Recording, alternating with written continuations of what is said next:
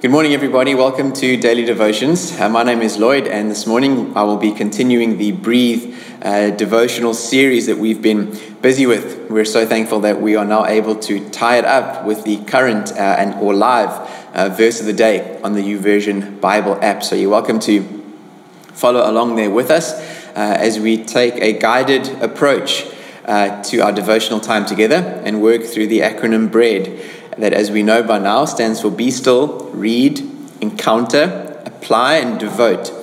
So that's the approach that we've been using in this Breathe devotional series for our time together. So let's begin firstly where you're at by just being still.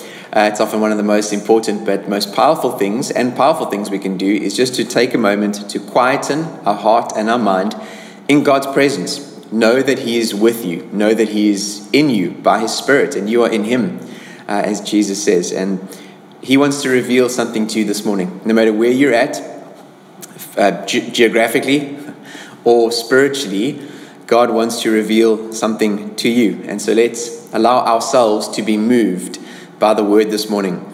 You know, as simple as it sounds, I've been mindful lately in my own walk with the Lord to communicate with Him often, not just in, like specific prayer moments, but every moment of every day. Not just before you go to bed or before supper or when you're praying for something specific, but just as an ongoing conversation with Him, almost as a function of my relationship with Him. It's a simple thing that I've been challenged with lately, and I've found myself praying a lot more than I usually do as a result.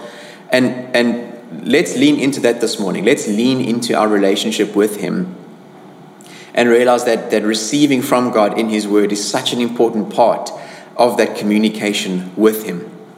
So with that in mind, friends, let's go to our scripture reading for this morning. It's from 2 Corinthians chapter 9, verse 7. 2 Corinthians chapter 9, verse 7.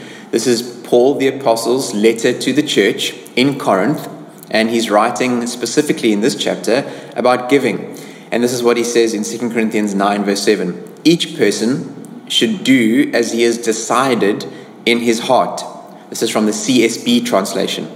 Each person should decide or should do as he has decided in his heart, not reluctantly or out of compulsion, since God loves a cheerful giver. Each person should do as he has decided in his heart, not reluctantly or out of compulsion, since God loves a cheerful giver. Really great passage, isn't it?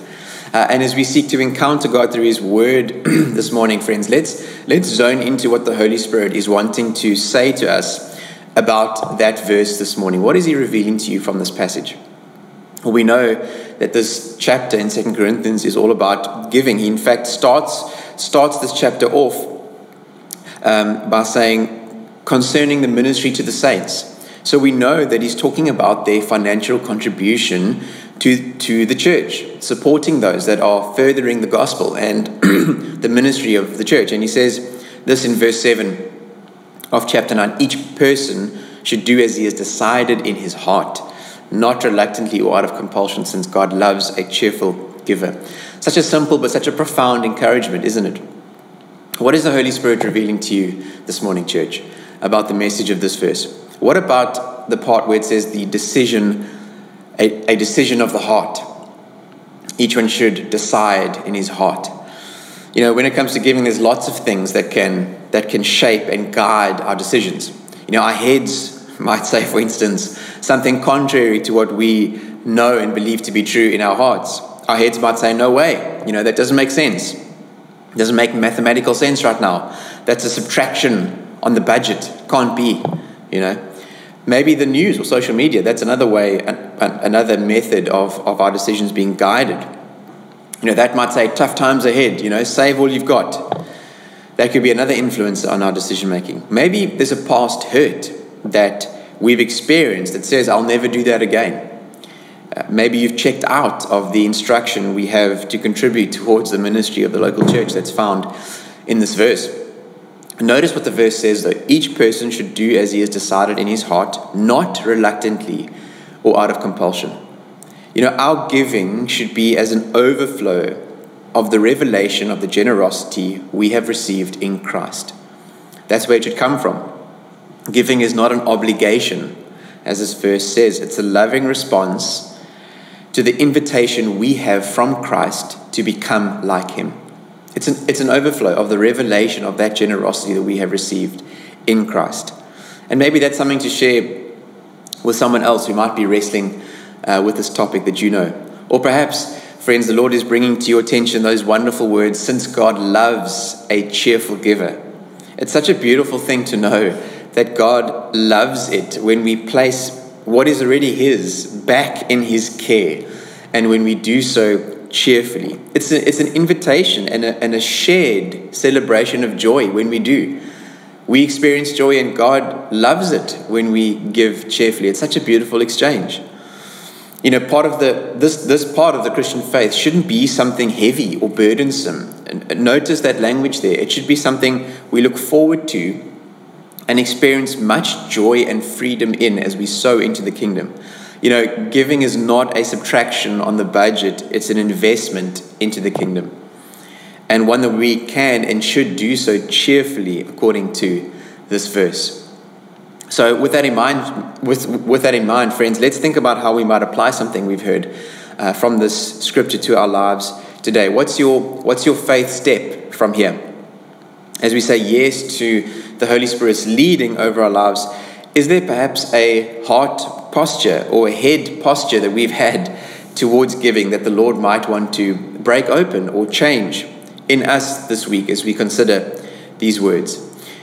Is there a change we need to make with regards to our spending, to our budget, that will allow us practically to step into greater levels of generosity?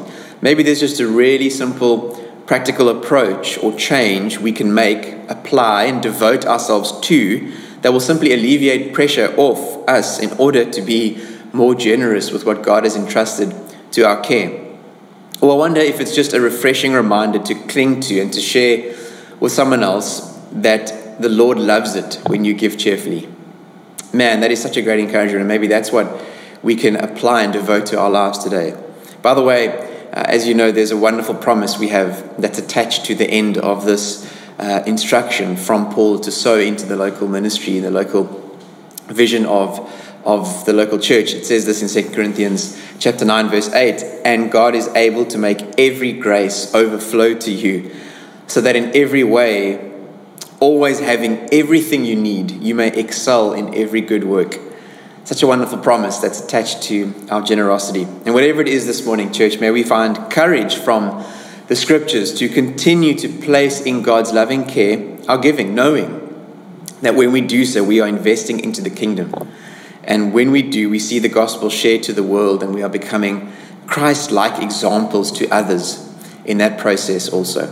Amen. So let's take a moment and close in a word of praise. We commit ourselves to God together. So, yeah, Father, thank you so much for this wonderful promise that we have, this wonderful instruction that we have from your word to give cheerfully.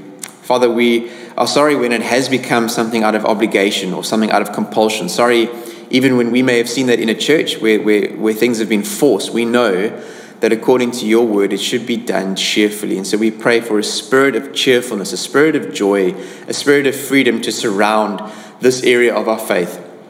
And Father, as we sow, we know that it produces fruit in the kingdom, eternal fruit. And so we just thank you for the opportunity to steward that which you have entrusted to us and to give back that which already belongs to you. And Father, thank you that we will see lives transformed in and through our kingdom generosity. Thank you, Father, that we become like you when we step into this amazing area. And so we pray that you would continue to prompt us and shape us and use us and mold us in your story, telling the story of your gospel for your glory. And we ask all of these things in Jesus' wonderful name. Amen. Amen. Thank you so much, Father's House family, for joining us for devotions this morning. I trust that you will enjoy the rest of your Tuesday, and we'll see you again tomorrow morning for daily devotions. God bless.